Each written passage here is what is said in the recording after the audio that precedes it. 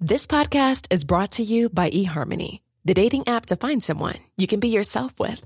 Why doesn't eHarmony allow copy and paste in first messages? Because you are unique, and your conversations should reflect that. eHarmony wants you to find someone who will get you.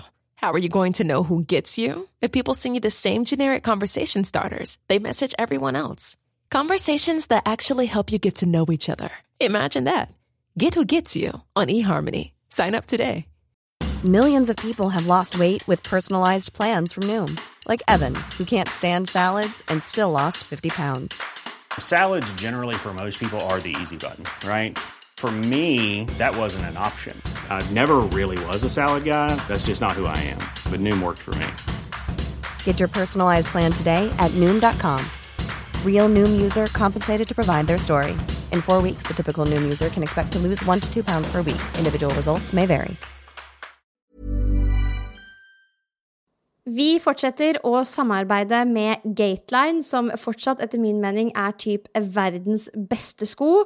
Jeg har jobbet med disse lenge, og I går så var jeg faktisk og hentet deres nyeste tilskudd I familien, som heter Lunar Light. Og det den letteste og mest luftige modellen som de har hatt hittil. Den har en sånn overdel som laget I et tynt og pustende sånn nylon mesh materiale.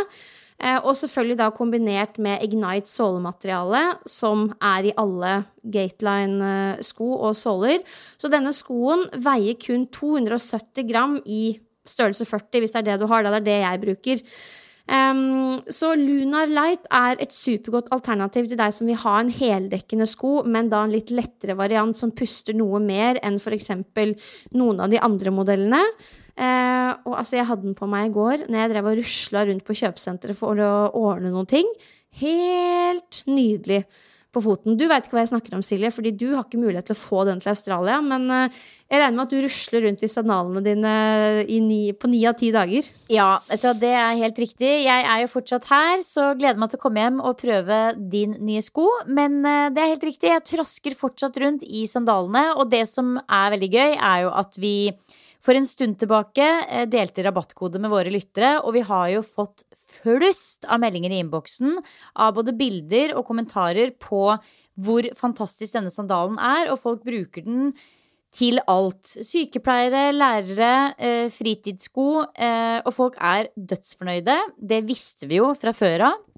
Men det noe med det å ha igjen denne sandalen som ser sporty og kul ut, og føles ut som 1 million.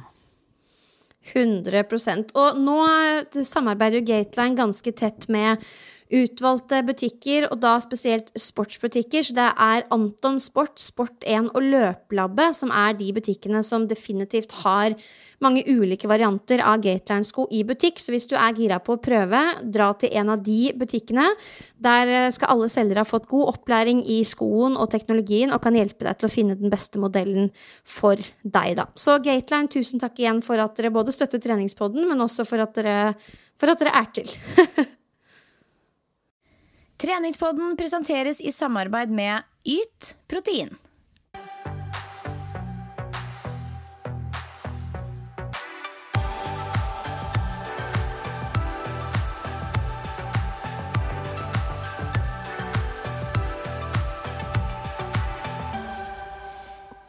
Hei og velkommen til en splitter ny episode av Treningspodden. Finally, ny uke, nye muligheter, og vi sitter klinkende klare I utstyrsrommet vårt med en ny lyspære. Jeg føler at jeg har fått ny giv inn I poddinnspillingen, fordi nå kan jeg faktisk se deg når jeg snakker med deg, og det sånn luksus. Ja, vi har sittet litt sånn I mørten, men nå har vi altså fått skiftet lyspære, så nå føles det ut som et helt nytt rom, og en ny tilværelse. Helt konge. Ja, og du tilbake igjen på norsk jord også, Pia. Du har jo vært på en liten tur.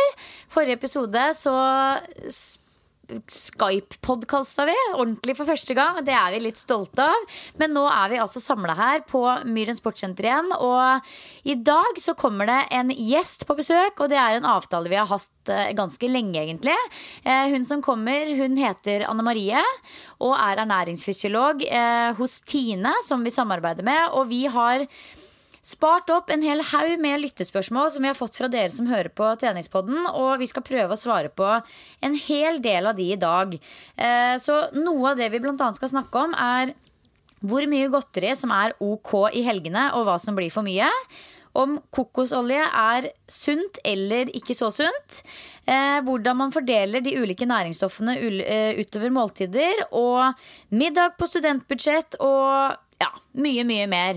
Så vi får se hvor mye vi rekker, men jeg tror det blir en veldig sånn god mix av ulike temaer innen kosthold og ernæring her i dag. Absolutt, folk jo så fine, og de spørsmålene kommer jo både fra treningspodden sin Instagram, der vi tar imot alle lyttespørsmålene våre, men jeg spurte jo også om dette her på bloggen min, og det så hyggelig når folk tar del og bidrar med spørsmål, så jeg må bare skyte inn et lite takk for det, for det jo faktisk takket være dere at vi har kunnet lage denne episoden her, og skape bra innhold da. Så det vi som sitter og skravler, men takket være dere så har vi innhold i dag, og det setter vi pris på. Ja, og det som veldig gøy når man får inn en haug med lyttespørsmål jo at jeg i hvert fall oppdager hver eneste gang at shit, dette her jo ting jeg lurer på selv. Så jeg håper vi får oppklaring og får gått litt i dybden på enkelte temaer som vi lurer på. Spennende ass. Ja. Men du Pia, jeg vet du har vært på treningsreise. Vi fikk jo skravla litt når du var der. Hvordan har det vært å komme hjem igjen? Jo, det alltid fint å komme hjem igjen. Man litt sånn høy når man på tur, og veldig sånn på hele uka. Og når man da lander hjemme, alt har gått fint, folk fornøyd, gode tilbakemeldinger, så liksom synker man litt sammen på en god måte. Så det jeg vant til, og det var jeg forberedt på. Men det var ikke bare det som gjorde at jeg synk sammen når jeg kom hjem. Vi har jo tidligere snakket om det her med mensen, ikke sant? Og nå sier jeg konsekvent mensen, fordi det var noen som ga meg tilbakemelding på sist at jeg liksom ikke turte å si det ordet. Det ingenting med at jeg ikke tør, jeg bare synes det et ekkelt ord. Men mensen. Og jeg sliter jo litt med sånn mensensmerter, det går litt sånn i bølgedaler. Og det så rart, Silje, fordi man vet jo at mensen kommer hver eneste måned. Sånn det bare. Men hver gang jeg får disse plagene her, begynner å kjenne meg litt sånn nedstemt, får vondt i ryggen, blir slapp i kroppen, så blir jeg sånn, hva dette her for noe? Det noe gærent med meg? Jeg skjønner ikke. Altså, helt frem til maleren kommer på besøk, så jeg liksom helt sånn, hva dette her? Men så det jo da bare i gåseøyne mensen. Men den måneden her så har jeg fått det hardt, ass. Men det sånn at du har mensensmerter, så du må ta smertestillende og sånn? Ja. Oi. Det det. Og før jeg skulle ha gruppetime den ene dagen denne uka her, så var jeg helt sånn, jeg vet ikke om det går. Men du vet jo hvordan det da. Man kommer seg jo, altså, man tar seg sammen, og man får det jo absolutt til. Fordi man får så mye energi av de folka som der. Men nei, jeg har blitt fascinert over meg selv, trent lite, og spist det som fristet, og gitt meg selv litt slack da, og det jo en fordel og en styrke det også, men jeg føler meg jo ikke så bra som det jeg pleier å gjøre. Det skal jeg være ærlig å si. Nei, det med mensen jo veldig sånn individuelt da. Det jo på en måte spesielt, det med smerter jo noe som jenter opplever i veldig varierende grad. Jeg har jo ikke slitt noe særlig med mensensmerter på sikkert 15 år, og det så sykt egentlig når jeg har hatt mensen over halve livet. Fikk mensen jeg var 11 år. Ja, det husker jeg veldig godt. Da var jeg på overnattingsridetur med pappa og kompisgjengen hans, Pia. Oi, den var fin! Ja, var på ridetur med pappa og kompisgjengen hans. Fikk mensen. Å, herregud. Ja. Så det kommer jeg aldri til å glemme. Og siden det har jeg hatt mensen da, for å si det sånn. Men jeg sliter ikke sånn veldig med det sånn som du gjør. For meg det bare liksom, det bare der. Og jeg sliter ikke så mye med smerter og sånne ting. Men jeg vet jo det at det en del. Så de smertene jo på en måte kramper i livmora på en måte. Og det jo noe jeg har opplevd, men det ikke sånn at jeg på en måte, det påvirker ikke livet mitt eller treninga mi på noe som helst måte. Men noe som jeg har vurdert å gjøre, Pia. Ja. Det her kommer ikke du til å like. Det å kjøpe meg mensenkopp. Det sånn kopp man setter inn som man kan spare på blodet sitt senere? Ja, det en kopp man setter inn i In The JJ. Nei, men vet du hva? Jeg så på jeg veldig fan av Line og Planet Plast. Og hun har jo da testet ut dette her. Så tenkte jeg liksom, shit, why not? Altså, det jo bare å teste det ut. Hvis det ikke funker, så funker det ikke. Det miljøvennlig, og det jo et veldig sånn usexy navn med mensenkopp, men det jo liksom what it is. Ja. Tenker bare, jeg skal teste det ut og se om det funker. Ja. Jeg sånn jeg har liksom ikke noe forhold til det i det hele tatt. Men jeg er veldig åpen. Men da lar jeg deg teste det. Og så sender jeg en oppfordring om at du tester det skikkelig og er åpen om det i podden. Og da skal du overbevise oss om at det her er the way to go, da. For jeg har jo hørt noe om at alle de tampongene som jeg kaster rundt meg, det er ikke sånn sunt for planeten. Nei. Så da er det jo bedre med så litt av kopp, da. Ja, så jeg skal komme med tilbakemelding på hvordan det funker. Spennende. Og så må jeg bare skyte inn. Det er ikke sånn at det plager meg. Det er ikke noe sånn alvorlig problem i hverdagen min i det hele tatt. Men det er bare alltid når uka kommer, så får jeg en liten sånn knekk uten at jeg alltid skjønner hvorfor. Og jeg er vant til å være veldig på høyden, og det er derfor jeg legger veldig merke til det når det kommer. Og jeg blir like overrasket hver gang. Og så tenkte jeg litt sånn, skal jeg si det her i podden eller ikke? Men så er jeg sånn, ja, søren heller. For som vi snakket om for noen uker siden, da, vi er jo alle supre mennesker, men vi er ikke supermennesker. Og vi også har jo liksom kjipe stunder, faller ut av treningsrutiner, spiser det vi kommer over. Og det er viktig å snakke om det også, da. Men samtidig så prøver jeg jo å unngå å gå helt i kjelleren. For det som kan friste på sånne dager, er jo bare å ligge rett ut på sofaen og liksom inhalere sjokolade.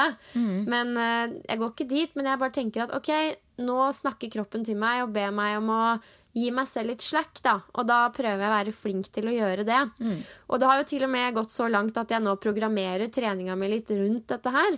Sånn at jeg trener veldig bra fra og med sånn 3. dagen med mensen og 2 til 3 uker fram. Så kommer gjerne den down-perioden, og da legger jeg gjerne bort den tunge styrketreninga i 1 til 1,5 uke og fokuserer på andre ting, gjør det som kroppen har lyst til, før jeg igjen da alltid får energi igjen til å trykke til. Og det er jo en sånn, Silje Marielle har jo snakket mye om dette her med syklusen og trening og jenter, og at det kan være en smart måte å legge det opp på, da. Og for meg så funker det veldig bra, og det gir meg litt sånn system i kaoset, hvis du skjønner. Ja, jeg tenker at for deg som kjenner på det, så er det absolutt smart. Jeg har jo ikke noe behov for å legge opp treninga mi rundt det. Men jeg tror at for de som kjenner seg igjen i det du beskriver, at man får seg en sånn liten knekk den uka der, så er det ikke så dumt å ta et lite dypdykk i dette her med hormoner og syklus og treningsopplegg rundt det, da. Og det er jo egentlig noe vi har snakket om at vi på et eller annet tidspunkt kanskje har en egen episode om også, så vi får se litt nøyere på det. Stay tuned. Men nok om meg og mensen. Hvordan har du hatt det siden sist?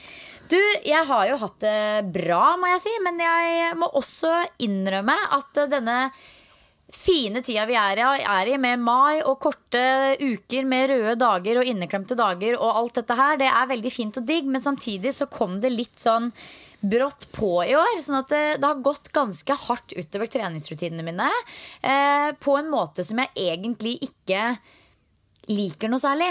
Jeg har følt meg litt sånn crap denne uka her, fordi jeg i godt over en uke nå har fått trent ganske sånn middelmådig. Det har vært mye mindre trening enn jeg pleier å trene, og også litt sånn sløvere trening, litt sånn halvveisøkter.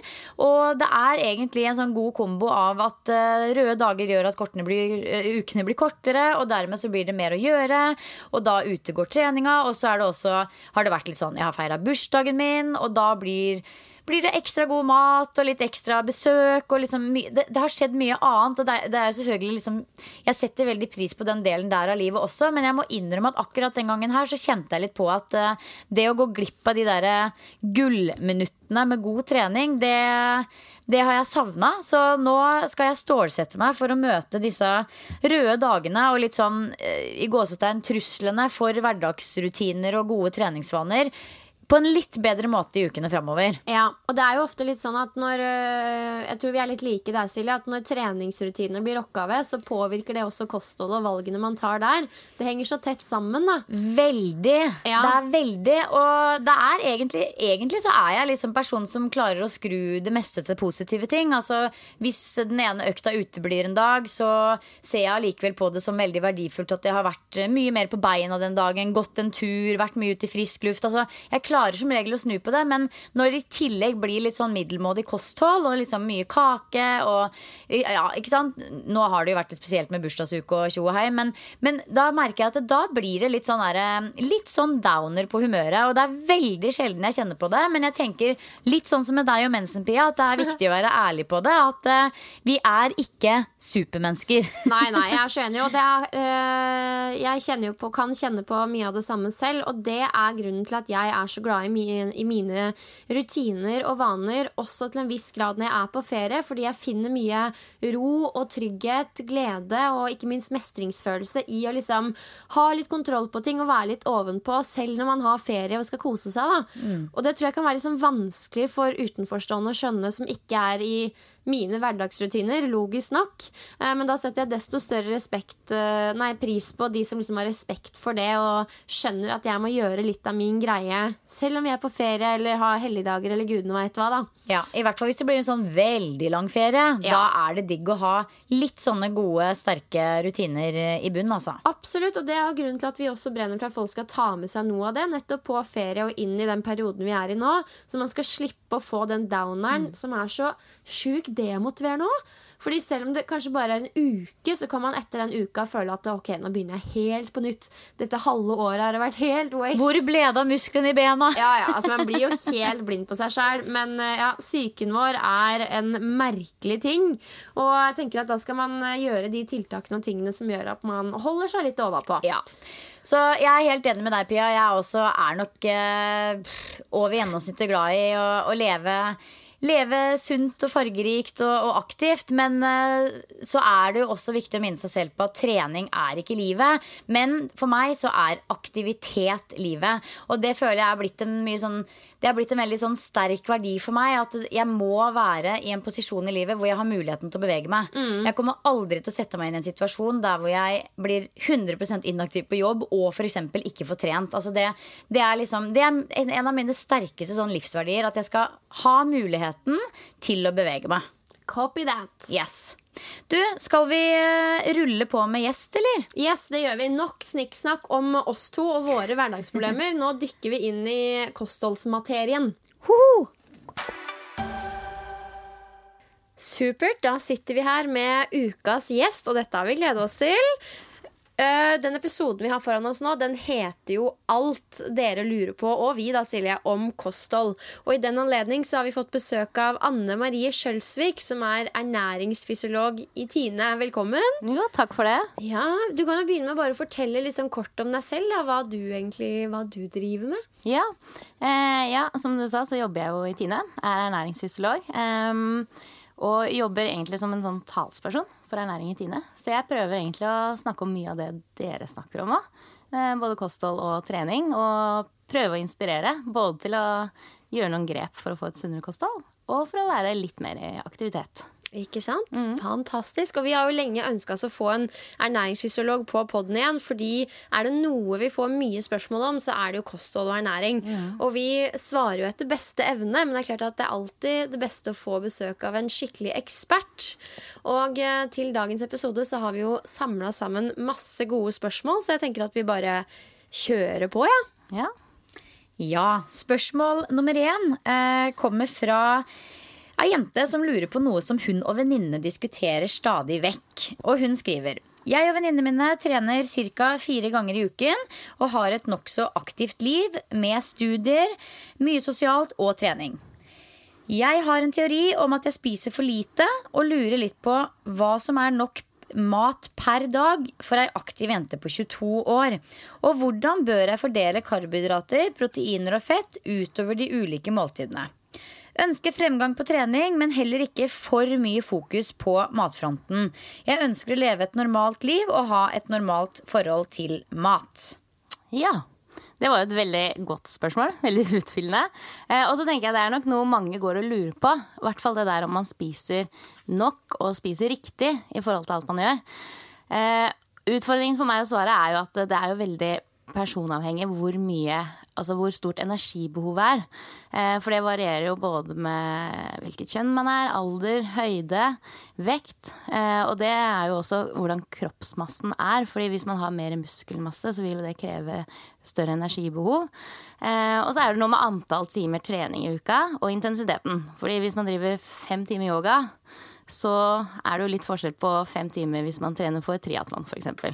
Så det litt vanskelig å si sånn helt konkret på kaloribehov, men det jeg tenker viktig å tenke på jo at man spiser nok til hvert måltid, og at man spiser seg mett. For mange går kanskje rundt og tenker at man liksom skal spare inn litt på hvert måltid.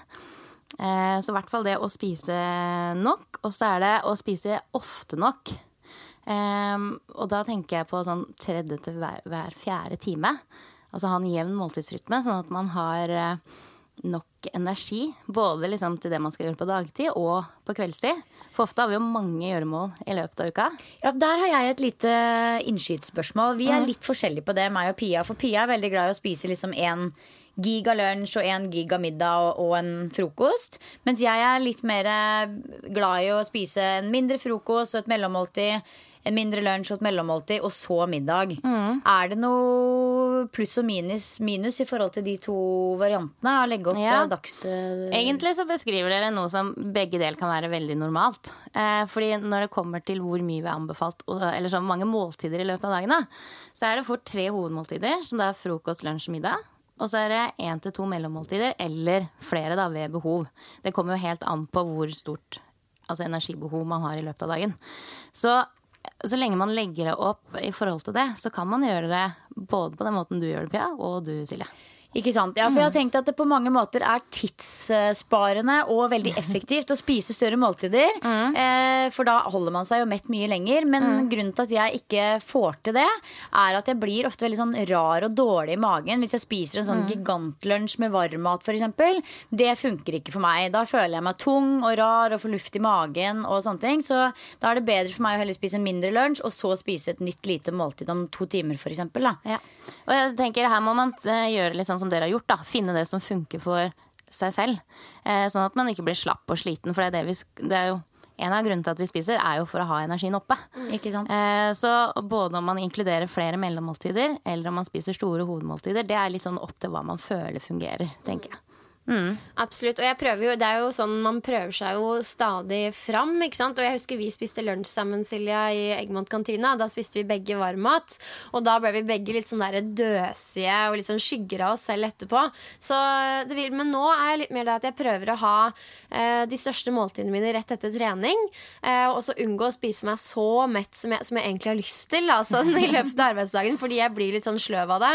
Men at jeg totalt sett får i meg det jeg skal, og som du sier, at jeg spiser nok til hvert måltid også på dagen. Det litt viktig for meg, for hvis ikke så kommer den oksehungeren med en gang jeg kommer inn døra hjemme på kvelden, og da bare spiser jeg liksom alt jeg ser, og det må vi unngå. Ja, et annet tegn som jeg også opplever i forhold til om jeg har spist for lite, jo hvis jeg har gått gjennom en hel dag, spist en ok middag, men så et par timer etter middagen så lander jeg i sofaen, og så kjenner jeg meg veldig sånn sugen på noe. Det sånn at jeg liksom begynner å fantasere om alt jeg har i skapet, og hva jeg kan mekke sammen for å spise, fordi jeg kjenner meg liksom, uansett hvor mange epler og pærer og appelsiner jeg måtte trykke ned på, så jeg liksom ikke mett, og det også ofte et sånn godt tegn på at jeg kanskje ikke har spist nok gjennom dagen da, når jeg får den der søtsuget på kvelden. Ja, og det synes jeg veldig bra at dere tar opp faktisk, fordi det jo det vi prøver å snakke om. Nå føler jeg at vi som ernæringsfysiologer sier hele tiden at liksom, det viktig å starte med frokost, og spise godt til frokost, det viktig å spise lunsj, ikke sant? Spise nok på dagen.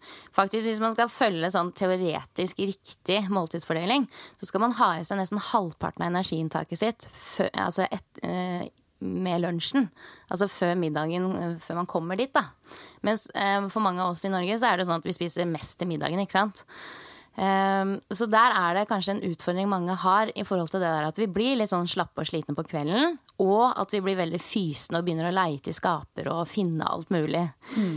Og da det kanskje et veldig godt tegn på at man har spist alt for lite til frokost, og litt lite til lunsj, eller litt lite mellom måltidene.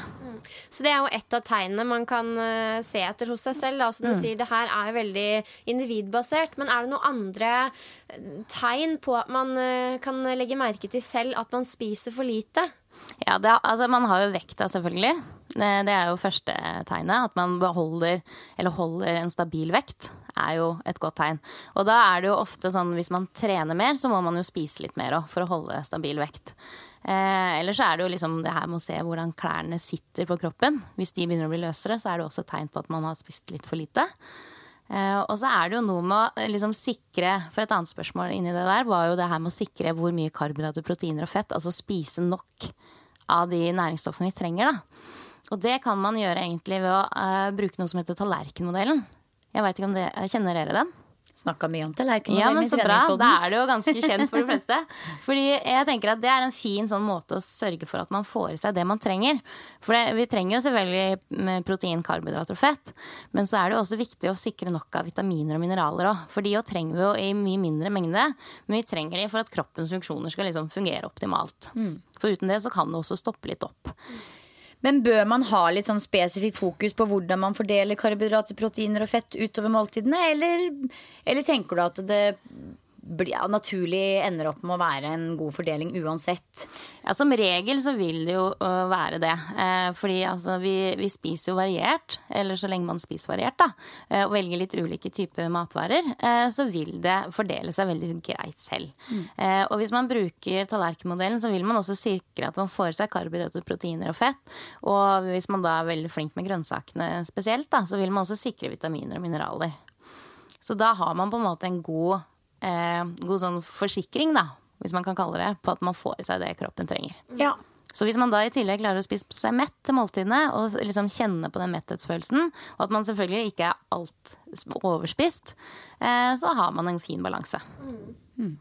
Så nå vi jo litt ut sånn i farlig farvann her, men hvis vi skal runde av det spørsmålet, hun har jo en teori om at hun spiser for lite, og hvis vi da tar utgangspunkt I den informasjonen vi har, hun 22 år og trener 3-4 ganger I uka virker det som, hva normalt, I den grad vi kan si at noe normalt energiinntak for henne da?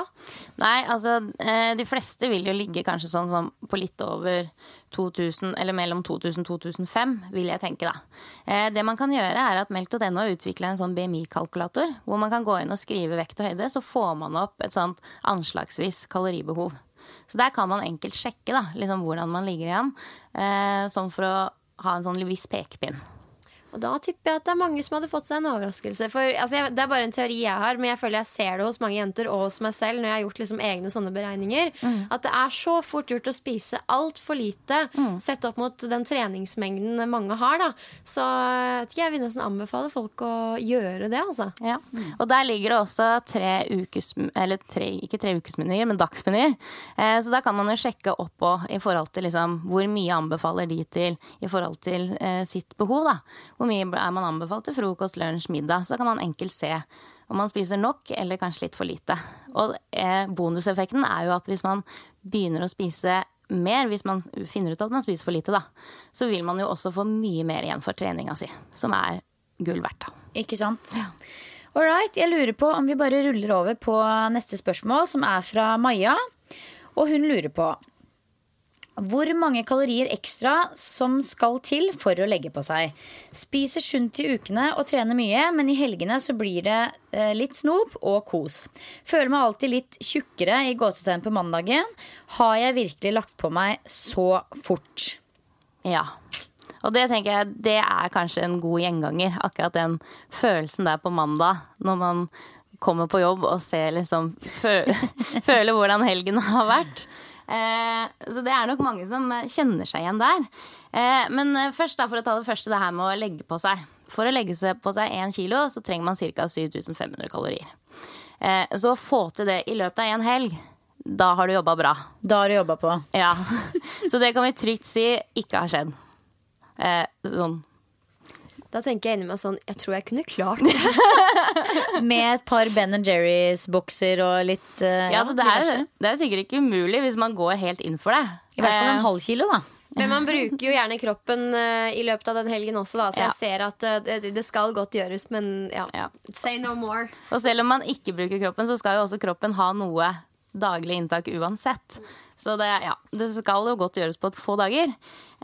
Så det tror jeg er mer en følelse man føler. Og det jeg tenker det kanskje bunner mest i, er den dårlige samvittigheten vi kanskje får for å vi skal kose oss og unne oss litt godteri, men så blir det kanskje litt mer enn vi hadde tenkt. Og så mister man kanskje litt den kontrollen, og så kommer litt sånn dårlig samvittighet. Og da kommer den der tjukkere følelsen.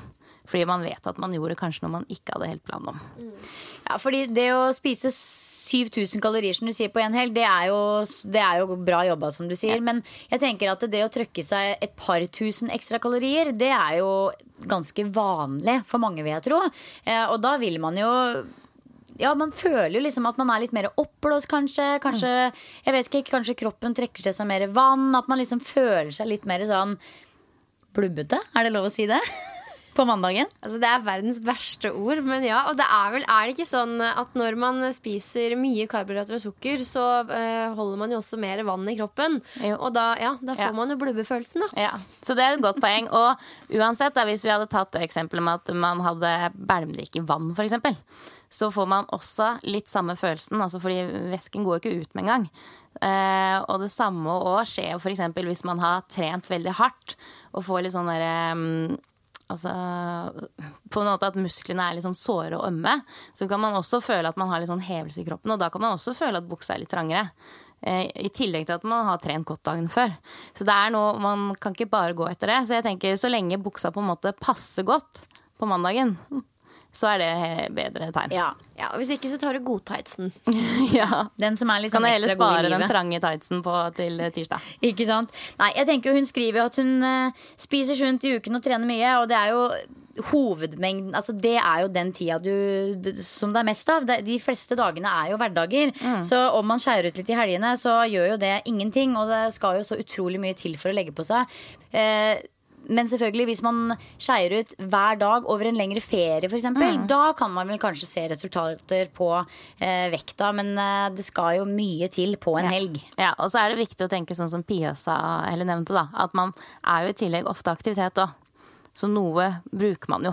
Veldig godt poeng. Ja, se litt balansen i det. Tenker at i helgen så skal man lade. Ja. Så bra. Du, vi har også et spørsmål om hva som er best å bruke i matlagingen av smør eller olje. Ja, og det er jo et godt spørsmål som du får 2 forskjellige svar på om du hadde spurt meg eller en kokk, tenker jeg.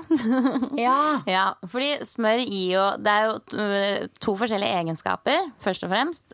Smør gir jo ofte en bedre smak. Så kanskje sånn til søndagsbiffen og sånn, at det er verdt å bruke smør. Men sånn fra et ernæringsfysiologisk perspektiv så er det jo kostrådene som anbefaler oss å bruke olje eller flytende margarin. Og grunnen til det er jo at det har et høyere innhold av det vi kaller sånn umetta fett. Fordi vi har anbefalt å redusere mettafettet som det er mer av i smør. Så i hverdagen så bør man bruke olje og flytende margarin, og så kan man bruke smør når man på en måte skal lage litt bedre. Jeg pleier faktisk å bruke litt av begge deler, sånn 50-50, for å få den smaken fra smøret, for det er jo veldig godt. Og det er det veldig mange kokker som gjør, at de begynner med smør, og så at de kombinerer begge deler når de skal steke blant annet, fordi de har veldig ulike egenskaper. Det beste fra begge verdener, den likte jeg. Neste spørsmål går jo på dette her med kokosolje, som man også kan bruke til matlaging. Det gjør jeg ofte. Og da lurer denne personen på om kokosolje er sunt eller ikke. Ja, altså, der er det jo litt sånn de lærde strides, hvis man kan si det sånn. For det er egentlig, kokosolje har like mye, eller nesten mer mettafett enn smør. Det er litt, nå blir det veldig teknisk, merker jeg, men hvis man ser på mettafett, så er det litt annen type mettafett i kokosolje enn i smør. Det er litt flere sånn mellomlange fettsyrer, og det er der man strider om liksom, det har en bedre helseeffekt. Så det er ganske mange studier som viser at det kan være positivt, og noen som tilbakeviser den fakta. Så igjen så blir det egentlig sånn fra et ernæringsfysiologisk perspektiv da, at olje på en måte det som anbefalt, altså olivenolje, rapsolje eller flytemargarin, og så at man kan bruke kokosolje som alternativet, for det har jo også en helt annen smak, både i matlaging og i baking og andre jeg tenker egenskaper også da. At det med smak et viktig poeng, fordi kokos jo veldig sånn fresht og eksotisk og passer veldig godt i for eksempel en del bakevarer og raw balls og sånne type ting. Helt klart. Sånn at det å bruke det som fordi man liker smaken, blir jo litt på samme måte som å bruke smør i helgene med biffen, på en måte. Ja. Men hva tenker du da om denne trenden med å ta liksom 2 spiseskjeer med kokosolje oppi kaffen sin, eller smør for den saks skyld da? Det kanskje ikke så veldig hensiktsmessig det da? Nei, eller altså, der kommer det jo litt an på, eller akkurat det jeg hadde tenkt å si også, at hvis man bytter ut kokosolje med smør for eksempel, eller tenker at det et sunnere alternativ, fordi man skal følge kostrådet, så har man på en måte bomma litt. Fordi det vil det jo ikke ha noe effekt på. Og som for min del så frister ikke så mye med smør i kaffen, så jeg tror jeg ikke kommer til å hoppe på den trenden. Men her det nok de som litt tilhengere av det, og det jo mye diskusjon om metafett har virkelig den effekten på hjerte-karsykdom blant annet, som man har trodd det har hatt. Så her det ganske sånn, det litt ullent område egentlig, om hva som riktig og galt. Så jeg kjenner flere personer som drikker såkalt bulletproof coffee. Det det de starter dagen med da, i stedet for frokost. Og jeg tenker jo at jeg vil jo aldri droppe min frokost til fordel for de kaloriene i kaffen. Fordi jeg veldig glad i å tygge min mat. Men samtidig så tenker jeg at for personer som har ekstremt stort energibehov, for eksempel klatrere da, som holder på og i aktivitet og klatrer i 4-5 timer om dagen, eller, altså det var bare et litt sånn random eksempel, men personer som i mye aktivitet, det jo en måte å få i seg litt ekstra energi, men jeg tror ikke man burde bruke det som et som et triks for å få sommerkroppen 2018 på en måte. Nei, det vi enige om. Det vi enige om, ja. Vi durer videre til neste spørsmål, og det om saft og brus uten tilsatt sukker. Hun lurer på, hei, jeg drikker veldig mye saft og brus uten tilsatt sukker. Noen mener det ikke bra, og andre sier at det helt ufarlig. Hva mener dere? Nå det jo faktisk mange i hennes båt, tenker jeg, fordi 40% av salget av brus i dag lettbrus. Så det liksom nesten halvparten nå. Og jeg kjøper cirka 20% av de igjen. Ja. Veldig, veldig glad i brus. Så det Silje og hun som stiller spørsmål. If you thought the only way to get a more defined jawline with natural-looking results was through surgery, think again. Juvederm Volux XC is a non-surgical injectable gel filler that improves moderate to severe loss of jawline definition and can help you achieve natural-looking results with little downtime. Even better, this improved definition lasts up to 1 year with optimal treatment. No maintenance required. Improve jawline definition for a smooth, sculpted look with Juvederm Volux XC. For important safety information and to find a licensed specialist, visit Juvederm.com. That's JUVEDERM.com. Not for people with severe allergic reactions, allergies to lidocaine, or the proteins used in Juvederm. Common side effects include injection site redness, swelling, pain, tenderness, firmness, lumps, bumps, bruising, discoloration, or itching. There's a risk of unintentional injection into a blood vessel, which can cause vision abnormalities, blindness, stroke, temporary scabs, or scarring. Talk to a licensed specialist to find out if it's right for you. Ryan Reynolds here from Mint Mobile. With the price of just about everything going up during inflation, we thought we'd bring our prices down. So to help us, we brought in a reverse auctioneer, which is apparently a thing. Mint Mobile Unlimited Premium Wireless. How to get 30, 30, bit to get 30, bit to get 20, 20, 20, bit to get 20, 20, bit to get 15, 15, 15, 15, just $15 a month? Sold! Give it a try at mintmobile.com/switch. $45 up front for 3 months plus taxes and fees. Promo rate for new customers for limited time. Unlimited more than 40 gigabytes per month. Slows full terms at mintmobile.com. Ever catch yourself eating the same flavorless dinner 3 days in a row? Dreaming of something better? Well, HelloFresh is your guilt-free dream come true, baby. It's me, Keke Palmer. Let's wake up those taste buds with hot, juicy pecan-crusted chicken or garlic butter shrimp scampi. Hello Fresh. Stop dreaming of all the delicious possibilities and dig in at HelloFresh.com. Let's get this dinner party started.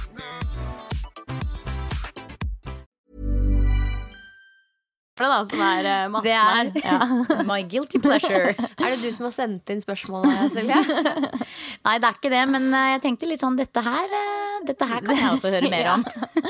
Altså for det første så det ikke farlig. Altså søtstoff jo nå frikjent. Det kommet en sånn stor rapport fra det europeiske mattilsynet, det som heter EFSA, som på en måte har gått gjennom mye forskningslitteratur som viser at det trygt å konsumere. Og så tenker jeg sånn, nå det jo faktisk sånn at søtstoff jo noe av det vi har forsket mest på av ting som i matvarene vi spiser.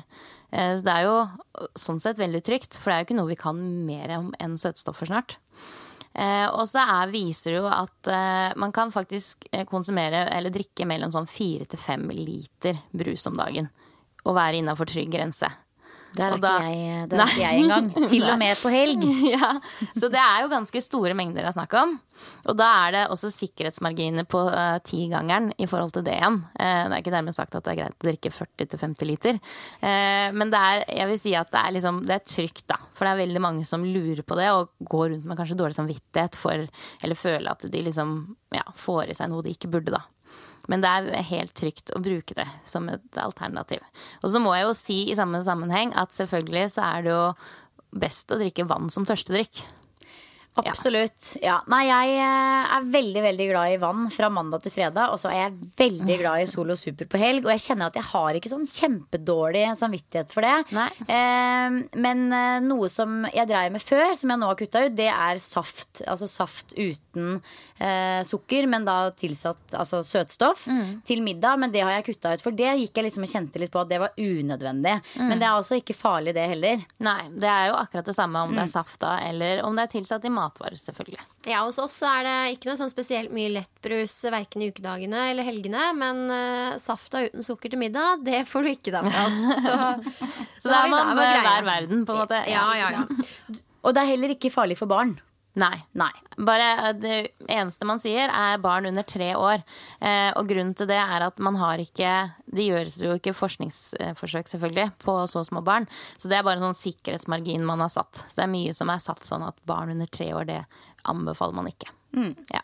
Ok, og så har vi et spørsmål som vi har fått inn, som både Pia og jeg lurer på, men også en del av lytterne våre. Og det jo disse Yt Protein. Altså vi jo sponset av Yt Protein, både shakene og puddingene. Og veldig mange av lytterne våre har jo testet disse produktene, og veldig mange elsker dem. Og så det da flere som lurer på, hva inneholder egentlig disse puddingene? Det virker på en måte nesten for godt til å være sant, at man skal spise et lite måltid som smaker sjokoladepudding uten tilsatt sukker og uten noe som på en måte fy, eller at det altså, det noe muffins oppi der? En catch, ja. Jeg skjønner det. Altså, det eneste, eller sånn ref det vi akkurat pratet om da, så det jo søta med søtstoff. Så det jo det samme som lettbrusproduktene for eksempel. Men nå har vi akkurat konkludert med at det går greit. Nå har jeg ikke regnet hvor mye pudding man skal spise hver dag, men ja, det jo sikkert en god del der også. Og det som med puddingene, grunnen til at de på en måte har en sånn ernæringsmessig fordel, jo det at det basert på melk. Så den har egentlig alle melkas gode næringsstoffer. Det har de puddingene også. Og det jo hvis man snur pakningene og ser på deklarasjonen, så vil man jo se hvor mye som faktisk deklarert. Og blant, sånn, siden vi var inne på det tidligere med vitaminer og mineraler, så det riboflavin, det vitamin B12, det kalium, og faktisk halvparten av mengden kalsium vi anbefalt å få i oss hver dag. Så hvis man spiser 2 puddinger, så har man liksom dekt kalsiumbehovet sitt faktisk. Og så det 20% av jodinntaket. Og jod har det vært veldig mye snakket om, og hvor viktig det for unge kvinner. Så det egentlig veldig mye godsaker i tillegg til proteinet da, selvfølgelig. Da kan vi trygt fråtse i Yt Protein videre, Pia. Halleluja.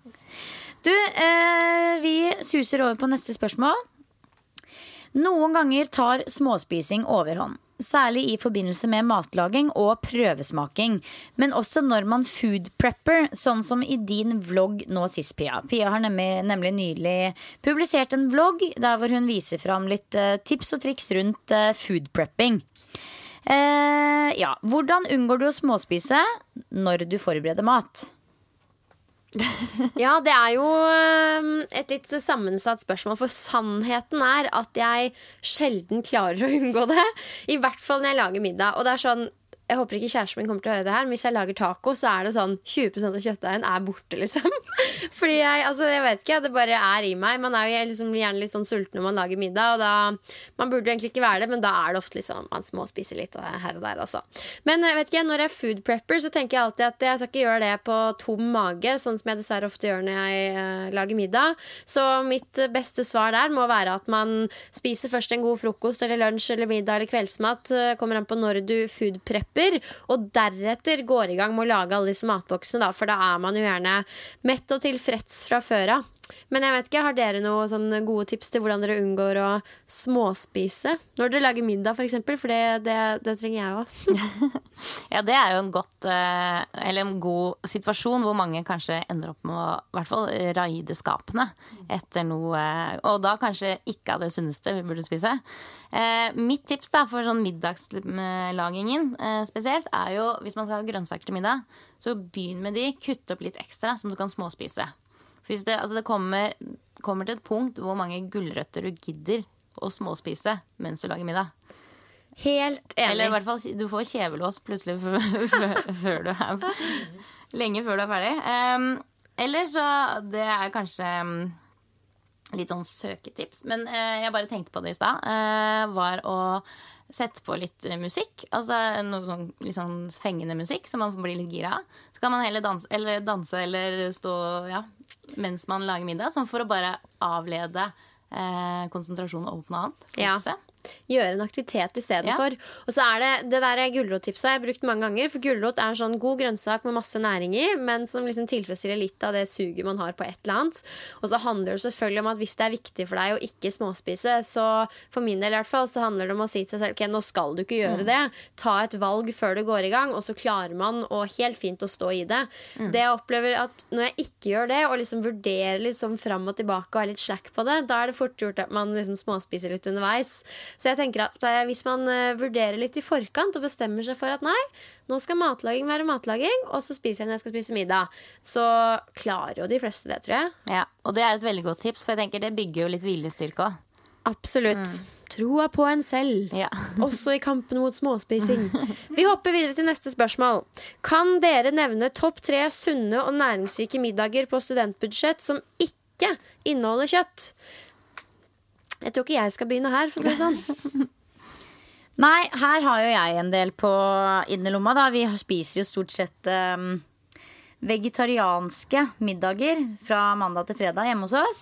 En av mine favoritter jo egentlig å lage quinoa balls, altså små runde baller som man lager med quinoa og det man måtte ønske av smak. Det kan være, altså der jeg litt sånn det jeg har i skapet. Det kan være enten med pesto, eller det kan være altså en sånn tomatbasert sak. Det kan være at jeg koker quinoaen på grønnsaksbuljong. Det kan være mye forskjellig av krydder og alt mulig du måtte ønske. Og så serverer jeg det ofte sammen med salat eller hummus.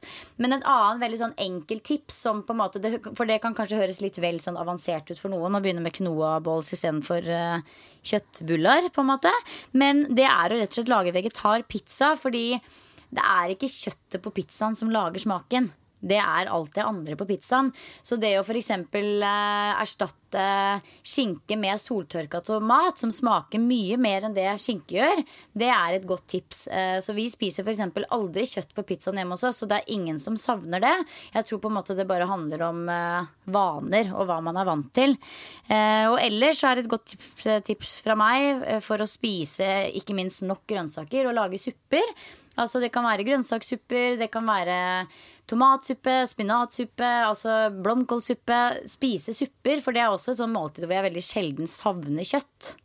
Jeg veldig enig i det med supper, for det jo rangen, altså det jo bare fantasien som setter grenser i forhold til hva du kan lage. Og det jo ofte billig også, hvis man kan jo lage 10 liter grønnsakssuppe, og så bare fryse ned i porsjoner, så har man også middag veldig kjapt. Og fordi jeg tenkte bare i forhold til at spørsmålet sier at man ikke skal ha kjøtt, så tenkte jeg litt å slå et slag for fisk.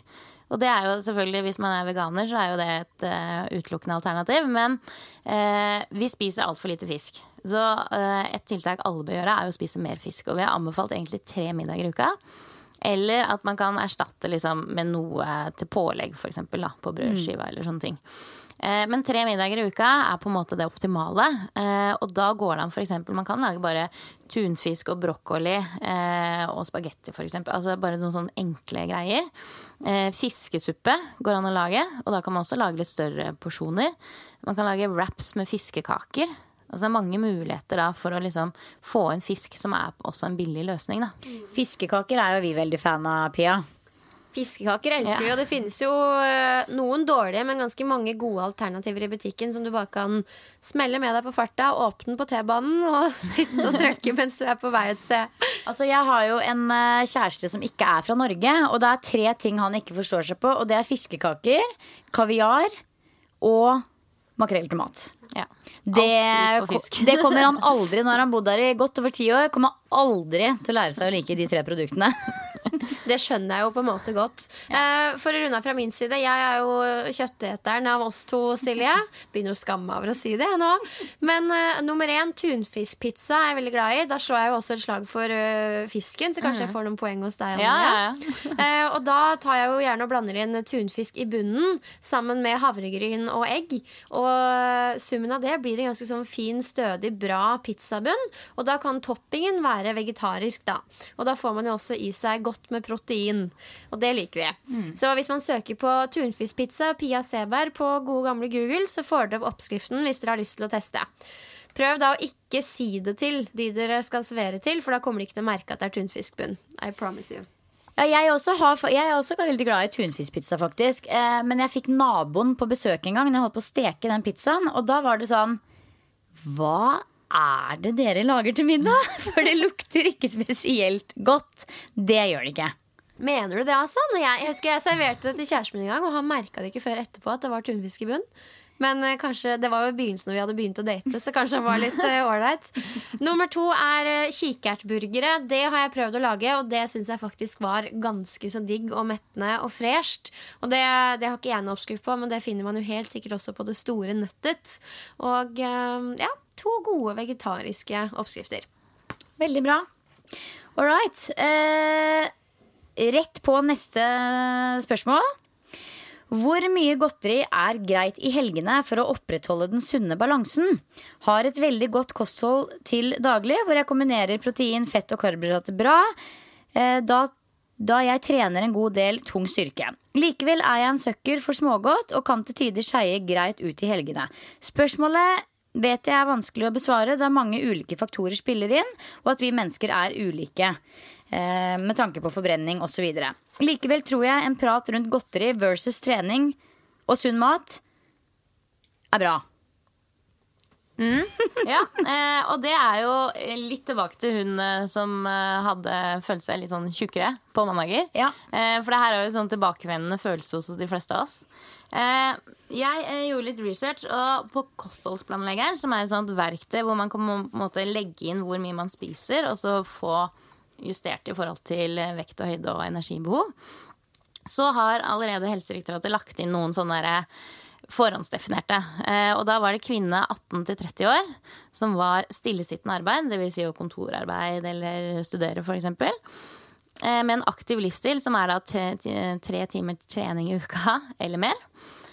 Og da var det faktisk en god del man kunne unne seg på da som var lagt inn på fredag, lørdag og søndag.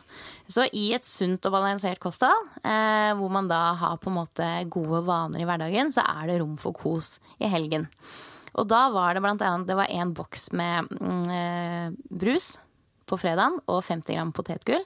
Så var det en liten sjokoladeplate på lørdag og 150 gram smågodt. Og så var det et glass med eplemost og en skillingsbolle på søndag. Og da kan man velge å fråtse alt dette her på en dag hvis man vil, eller? Ja, det går jo også. Fordi altså, det er jo totalt balansen på uka som teller. Altså ukesregnskapet ditt. Og så gjorde jo jeg da om da, for å få dette her i smågodt. Altså det kaloriinntaket de 3 porsjonene blir da. Og det blir faktisk 400 gram smågodt. Og det var nesten en halv kilo smågodt? Det var faktisk jeg litt overrasket over, for det er jo en del. Altså det skal ikke sies at det ikke tar lang tid å få det i seg. For det kan gå fort. Men uansett så det 400 gram jo en del i et sunt kosthold. Altså, dette var da anbefalt i forhold til kostrådene vi har i Norge.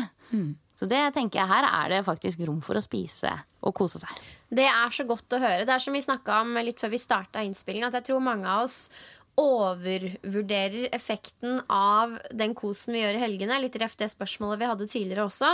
Men det jo faktisk rom for i et sunt, næringsrikt kosthold å kose seg litt ekstra. Og ja, som du sier da, Silje, en halv kilo med smågodt i helga. Det trenger ikke å være hver helg for all del, men da burde man i hvert fall ikke ha dårlig samvittighet for å kose seg litt ekstra. Og så det på en måte, kan man unne seg det fordi man har vært flink ellers i uka? Absolutt. Vi durer videre. Neste spørsmål. Kan man utvikle en intoleranse eller allergi dersom man lar være å spise matvare over en lengre periode? Ja. Ja og nei, holdt jeg på å si. Ja til spørsmål, men nei, man kan ikke utvikle allergi eller intoleranse ved å la være å spise matvare. Her må vi skille først to ting, fordi en allergi, da har man reaksjon på proteiner i maten, for eksempel nøtteprotein, fiskeprotein, melkeprotein, eller eggeprotein, det de vanlige på en måte. Og da får man på en måte en reaksjon som går på hele kroppen. Altså man kan få utslett, man kan få pustevansker, man kan få vondt i mage-tarm, altså både diaré og gassdannelse og ulike ting. Men man får du kan se symptomer på hele kroppen. Hvis du har en intoleranse, så det karbohydratene i maten du ikke tåler. Og da slår det ut på kun mage-tarm. Da det ikke resten av kroppen, som regel. Så det de to hovedforskjellene. Og så det sånn at for eksempel hvis man har laktoseintoleranse da, så bør man egentlig eksponere seg litt for laktose. For det mange gjør å kutte det helt ut, for å tenke at jeg kjører helt safe. Men da vil man kunne få en større reaksjon når man da spiser laktose, for eksempel om et halvt år igjen. Hvis man får det i seg ved et middagsselskap, for eksempel, hvor noen ikke har tenkt på det, og man får litt laktose via sausen, for eksempel, så vil man kanskje få en mye kraftigere reaksjon. Fordi ved laktoseintoleranse så kan man bygge seg opp en viss toleransegrense. Så jo mer på en måte man eksponerer seg for laktosen, jo mer vil man kanskje klare å tåle. Så egentlig motsatt da. Altså ved å hvis man frisk i utgangspunktet, så kan man ikke få en intoleranse eller allergi ved å kutte ut en matvare. Men hvis man har en intoleranse, så kan man kanskje trene seg opp til en bedre toleransegrense dersom man eksponerer seg for matvaren. Ja. Kort svart. Bra. Ja. Veldig bra. Og så dette med proteiner. Det jo et evigvarende tema når vi snakker med treningsglade folk. For proteiner, det jo viktig. Og når det gjelder proteiner i forhold til ernæring før, under og eller etter treningsøkter, når det best å ta til seg disse proteinene? Ja, det et veldig godt spørsmål, fordi det mye som sagt her rundt det, fordi proteiner jo viktig egentlig for å bygge muskulatur. Og så spørs det nå litt sånn, hvordan timingen i forhold til når bør man ha det? Og før så har man ofte anbefalt at det viktig å ha det etter trening. Og det kan ha en effekt, men det som også viser seg som like viktig å ha proteiner i alle måltider. Altså at man har en godt inntak av proteiner gjennom hele dagen. Sånn at når man ferdig med trening, så bør man også få i seg noe. Men det ikke dermed sagt at det det viktigste vinduet på en måte for å få i seg protein. For det viktig å på en måte ha proteiner brytes ned til aminosyrer, som på en måte bygesteinene til proteinene. Å ha aminosyrer tilgjengelig på en måte i blodbanen like viktig som å få det pushet ut rett etter trening. Så det et sånn både og svar, at det viktig både etter trening, men også jevnt gjennom dagen. Men når det kommer til hva som viktig etter trening, så det mer karbohydrater som viktig å få i seg etter trening for å restituere raskest mulig. Og det jo for å bygge opp de glykogenlagerne, eller kroppens energilagre da. Men vil du si at det viktig ved alle typer treningsøkter, eller det liksom ved de øktene som litt sånn ekstra harde og over lang tid? Ja, det jo spesielt selvfølgelig ved harde økter, og spesielt utholdenhetsøkter, for det da man tærer mest på energilagrene i kroppen. Og selvfølgelig hvis man holder på over en time, så går de som regel tomme. Så da det viktig å restituere. Og så det jo et perspektiv her på hvor ofte trener man? Eller når neste økt? For som regel da, for hvis man mosjonist og trener 4 ganger i uka, så rekker kroppen å restituere fort til neste økt, så lenge det liksom neste dag. For kroppen bruker uansett sånn 24 timer på å refylle disse lagrene. Og det skjer jo da når vi går hjem og spiser middag, når vi spiser kveldsmat, hvis vi spiser frokost, lunsj neste dag. Så de på en måte klare igjen til en ny økt på ettermiddagen, hvis man trente forrige ettermiddag. Men hvis man skal ha en økt på morgen og en på kvelden, så bør man være litt mer påpasselig med akkurat å få karbohydratene inn rett etter treningen, for å bygge opp da lagerne til så man klar til kveldsøkta igjen. Alright, og så nå går tida her, men vi har jo også fått noen spørsmål i forhold til dette med kosttilskudd og trening da. Det ei som spør, hva kollagen, og hvorfor man opptatt av å få i seg og hvorfor man opptatt av å få i seg det, og hvordan funker det? Ja, kollagen jo et protein som består, eller vi finner mye av i bindevevet vårt. Så kollagen jo litt sånn morsomt, for det mye brukt når det gjelder trening og skjønnhetsprodukter. Og det jo fordi kroppen bruker egentlig proteiner vi spiser, og danner kollagen. Så det noe kroppen også danner selv da. Og ved økende alder så vil den produksjonen gå litt ned. Og det derfor man får litt sånn mer rynkete hud etter hvert. Ja. Men det viser seg, altså forskningen sånn totalt sett da, på effekten av kollagen til trening litt sprikende. Så det vanskelig å si noe sånn godt dokumentert på det, hvilken effekt det vil ha. Men det jeg tenker viktig jo at man kan jo få det naturlig fra kostholdet, altså fra maten vi spiser. Særlig hvis vi går over på supper igjen da, og koker kraft for eksempel, så vil man få kollagen ut i den krafta. Så det på en måte sånn naturlig kilde til kollagen. Jeg synes det et veldig fint perspektiv, for jeg tror veldig mange av oss litt for kjappe til å, med en gang vi leser at vitamin C sunt for å forebygge forkjølelse i vinter, så begynner vi med en gang å tenke kosttilskudd. Men det som kanskje mange av oss hadde hatt godt av, jo heller da å fokusere på hvilke matvarer det som inneholder mye vitamin C, og så heller fokusere på å spise mye av de. For da vil man jo på en måte få vitaminer og mineraler naturlig, som en del av naturens gavepakke. Men man vil jo også da spise sunne ting da, i stedet for eventuelt litt mindre sunne ting som man kanskje heller hadde valgt da.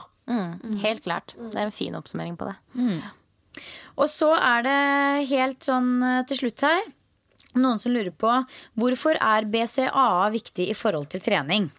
Og for de som ikke har hørt om det, så det jo da blant annet noe som tilsatt i diverse sånne energidrikker og sånne ting, som veldig populære i forbindelse med trening nå om dagen.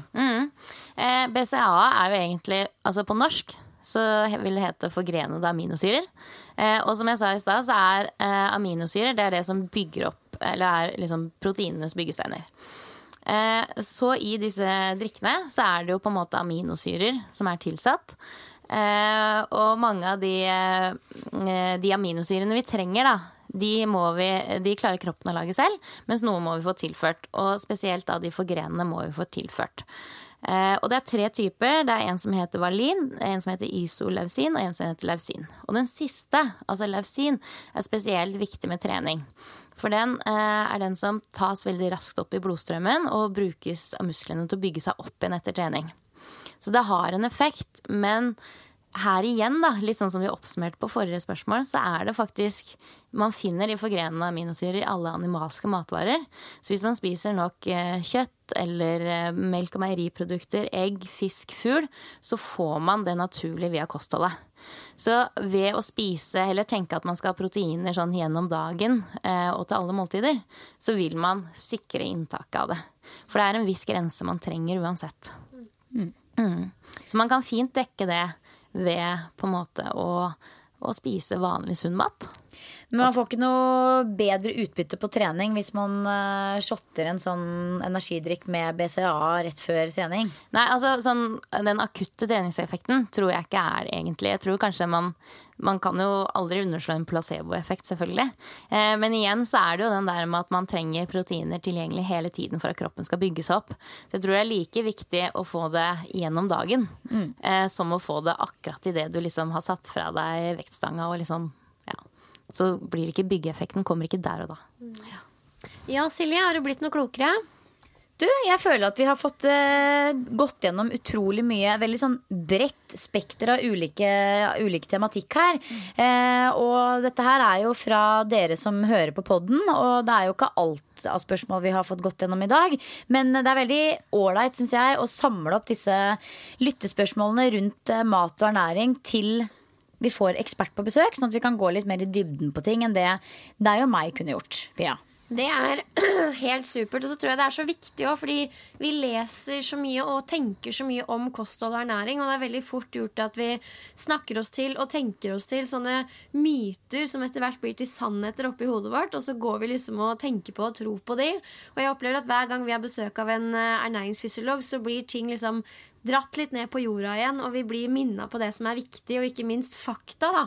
Og det har vi godt av, for å si det sånn. Det har vi godt av. Tusen hjertelig takk for at du tok turen og kom på besøk. Jo, bare hyggelig å få være her og få komme og svare på spørsmål. Og kan jeg bare legge til en liten ting? Ja. Og det er jo at jeg har jo også en blogg som heter ernæringsbloggen.no. Så hvis man lurer på flere ting, så kanskje man kan gå inn der og lese, eller stille spørsmål også, hvis man har andre spørsmål. Det er jo helt kult. Og så har vel dere også en egen podcast, har dere ikke det? Ja, vi har en podcast som heter Ernæringspodden, hvor vi blant annet har snakket om en del om de samme spørsmålene, men også ha litt om aktivitet da. Så man kan også gå inn og lytte på det. Treningspodden, ernæringspodden, her får man dekket opp alt. Ja. Flust av helsepodcaster nå om dagen. Veldig bra. Tusen takk. Du, det er alltid gøy med gjest, og jeg må jo bare si at jeg kjenner meg veldig stolt som får lov å jobbe med en så stor og profesjonell aktør som det Tine er. Og veldig gøy at vi også kan samarbeide i forhold til å få inn eksperter fra Tine da, som kan komme hit og hjelpe oss med for eksempel kostholdsspørsmål, sånn som i dag. Absolutt, og det er jo et minefelt dette her med kosthold, og litt som jeg nevnte i sted, det er så godt å få på plass en ekspert som på en måte tar det litt ned, minner oss på det som er viktig, og spiller på fakta hele veien. For det er jo mye sånn greier som vi forholder oss til hver eneste dag egentlig. Men så vet vi jo da, Silje, at sånn i praksis så trenger ikke ting å være så vanskelig. Det er egentlig vi selv som gjør det vanskeligere enn det trenger å være. Og jeg brenner jo veldig for at vi alle skal finne liksom sånn vår egen fasit, både når det kommer til trening og kosthold, fordi det finnes så mange veier til rom, men når du finner den som funker for deg og som du trives med, det er jo da du klarer å holde det over så lang tid at man får den kontinuiteten som trengs for å få resultater, som jeg har snakket om så mange ganger. Absolutt, absolutt. Men nå skal jeg løpe videre. Jeg er faktisk i gang med å spille inn en vlogg jeg nå om mine treningsrutiner per dags dato nå og fremover. Liksom hva som er på agendaen og hvordan jeg løser treningsvåren og sommeren. Og så når du fortalte det innledningsvis om at du er inne i en sånn liten downer nå, så ble jeg litt nysgjerrig på dine treningsplaner fremover. Vi snakket jo litt om utetrening forrige uke. Hva gjør Silje Torstensen våren og sommeren 2018? Jo, nå skal du høre her. Ja. Nei, altså sånn som jeg nevnte i starten av episoden, så er jeg jo akkurat denne uka her, så er det litt sånn hode over vannet-trening. Litt sånn der kaving, som jeg liker å kalle det. Så det for meg. Litt kaving. Men det som egentlig er på planen for meg nå, er jo helt klart at styrketrening, der er det fokus på vedlikehold. Jeg kommer ikke til å bruke så mye tid på å presse inn styrketrening. Altså styrketrening er jo noe som jeg har prøvd å få til i hvert fall 2 til 3 ganger i uka i vinterhalvåret. Og nå er det sånn, nå skal jeg få til 1. Hvis jeg får skvise inn en økt til, så blir det en bonusøkt. Altså jeg kommer til å legge trøkk i å være så mye som mulig utendørs nå fremover. Og helt sikkert løpe litt mer enn jeg pleier å gjøre. Det er sånn det er nå. Ikke noe sånn veldig spesielle mål. Jeg skal løpe et løp på 10 kilometer om 3 uker. Har lyst til å prøve å få en bra tid på det. Det hadde vært gøy å løpt på under 50 minutter for eksempel. Så ja, vi får se. Men det er egentlig ikke noe sånn veldig sånn spesielt annet enn at jeg kommer til å presse inn mer kondisjonstrening fremfor styrketrening. Og så har jeg også veldig lyst til å fortsette med å prøve å få trent yoga så ofte som overhodet mulig. For der kjenner jeg jo at nå den der yoga teacher-traininga mi begynner å nærme seg, og jeg kjenner litt sånn stress i forhold til det, at jeg kunne lært meg litt mer før jeg drar på den teacher-traininga. Men bortsett fra det, ikke noe sånn veldig spennende, altså. Angående den teacher-traininga så har vi noe litt sånn spennende å avsløre som vi faktisk skal snakke om i neste episode. Det har jeg gledet meg så mye til å liksom kunne oute. Ja, så den episoden må dere få med dere. Det er jo til inspirasjon da. Jeg blir inspirert bare jeg tenker på det. Så jeg gleder meg. Ja, men det er bra, Silje. Så da har du en plan på hvordan du skal komme deg ut av det dype, mørke hullet du er i nå. Du, vet du hva? Jeg tror faktisk jeg er på vei ut av... Så mørkt er det ikke, altså. Det er bare en litt dårlig treningsuke. Men jeg kjenner at nå begynner jeg å glede meg veldig. For om få dager så skal jeg holde oppvarmingen på Bislett stadion for de som skal løpe Holmenkollstafetten. Og det gleder jeg meg veldig til. Det var noen som fortalte meg forrige uke at Holmenkollstafetten er den største stafetten i hele verden. Og det er jo vanvittig mange tusen som deltar på den. Og vi ble jo spurt, deg og meg, Pia, om vi hadde lyst til å holde oppvarming i regi av Tine da, på Bislett stadion for de første lagene som skal løpe. Og du er på treningsreise, så den skal jeg holde alene. Så litt trist er det jo å ikke ha deg by my side, men jeg gleder meg også veldig til å få lov å lage litt russestemning på stadion før sprekingen skal ut og løpe. Noe sier meg at den oppbyggingen blir bedre når jeg ikke er der, for da kan du liksom dra på med skikkelig sånn Silje-dans. Jeg tror det blir helt konge. Men ja, for min egen del, jeg reiser i natt på en ny treningsreise til samme sted faktisk, men med en ny gjeng. Nå er det Wings som drar i gang sin årlige treningscamp, og jeg er så heldig å få lov til å være med som instruktør. Men nå har vi jo sjekket lyden, at det funker som smurt, så da blir det jo ny episode som vanlig. Det er så digg å ha på plass det. Ja, nå er den bankers. Yes. Og apropos mine treningsrutiner, så tar vi det i vloggen, vi. Ja, ellers så kan jeg spørre deg om det neste uke. Ja, men da er vloggen ute, så da er det ikke noe poeng. Ok, ja. Og pluss at neste uke så har vi bigger things to talk about. Bigger things to talk about. Oh, ja. yeah. Men du, da må du ha det fantastisk på nok en treningsreise. Tusen takk. Så må dere som hører på ha en nydelig treningsuke. Og en fin uke generelt. Yes, og ikke fortvil om disse fridagene og kosestundene kommer litt i veien for rutinene dine. Det gjelder åpenbart oss alle, men magien skjer når man klarer å holde hodet over vannet. Yes. Ha det bra! Hei!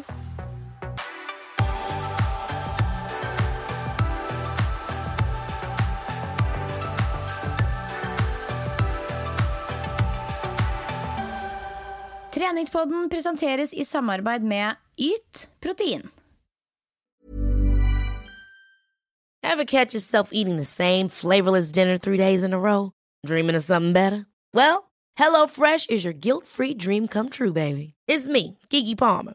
Let's wake up those taste buds with hot, juicy pecan-crusted chicken or garlic butter shrimp scampi. Hello Fresh. Stop dreaming of all the delicious possibilities and dig in at HelloFresh.com. Let's get this dinner party started. Hello, this is Danny Pellegrino, host of the Everything Iconic podcast, and I'm here to tell you all about Splash Refresher, because hydration is mandatory, but boring is not. Now, I love my water, but if I don't spice it up, I'm not going to finish what I took out of the fridge. That's why I love my Splash Refresher, which is flavorful, delicious, bright, hydrating, and 0 calories. The wild berry flavor is my fave. No, wait. Is the pineapple mango flavor my fave? You know what? All 5 craveable Splash Refresher flavors are my fave because they're so delicious. So get hydrated and enjoy it with Splash Refresher. Imagine the softest sheets you've ever felt. Now imagine them getting even softer over time. That's what you'll feel with Boll & Branch's organic cotton sheets. In a recent customer survey, 96% replied that Boll & Branch sheets get softer with every wash. Start getting your best night's sleep in these sheets that get softer and softer for years to come. Try their sheets with a 30-night guarantee. Plus, get 15% off your first order at bollandbranch.com. Code BUTTERY. Exclusions apply. See site for details. Acast powers the world's best podcasts. Here's a show that we recommend. The Real Housewives is a guilty pleasure for most, but if you're looking to not feel guilty about that pleasure, tune in to Everything Iconic with me, Danny Pellegrino, where I break down all the messy moments and behind-the-scenes antics of Bravo's popular franchise. And on Everything Iconic, I also interview celebrity guests like Kelly Ripa, Keke Palmer, Drew Barrymore, Cameron Diaz, and more about their guilty pleasures, their past work, and so much more. So if you're pop culture obsessed and find yourself watching way too much reality TV like me, tune into Everything Iconic with Danny Pellegrino wherever you listen to podcasts. Acast helps creators launch, grow, and monetize their podcasts everywhere. Acast.com.